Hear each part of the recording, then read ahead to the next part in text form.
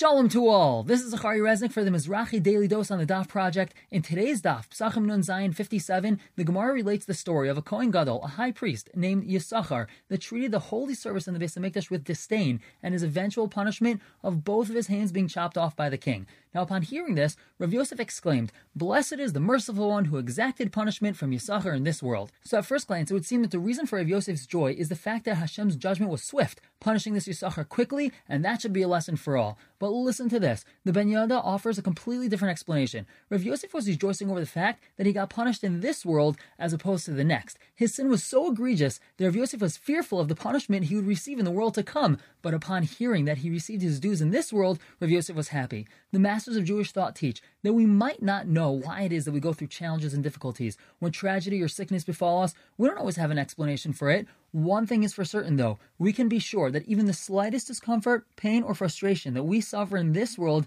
is clearing the way to the world to come. I knew a man that suffered terribly with cancer prior to his passing. Very near the end of his life, he remarked to the people around him how happy he was that he was going up to heaven with a clean slate and will be whisked into Olam Haba. This isn't only with intense pain and difficulty, this is even with the smallest of frustrations. We can now look at all of our challenges as growth opportunities and a way of building our heavenly bank account.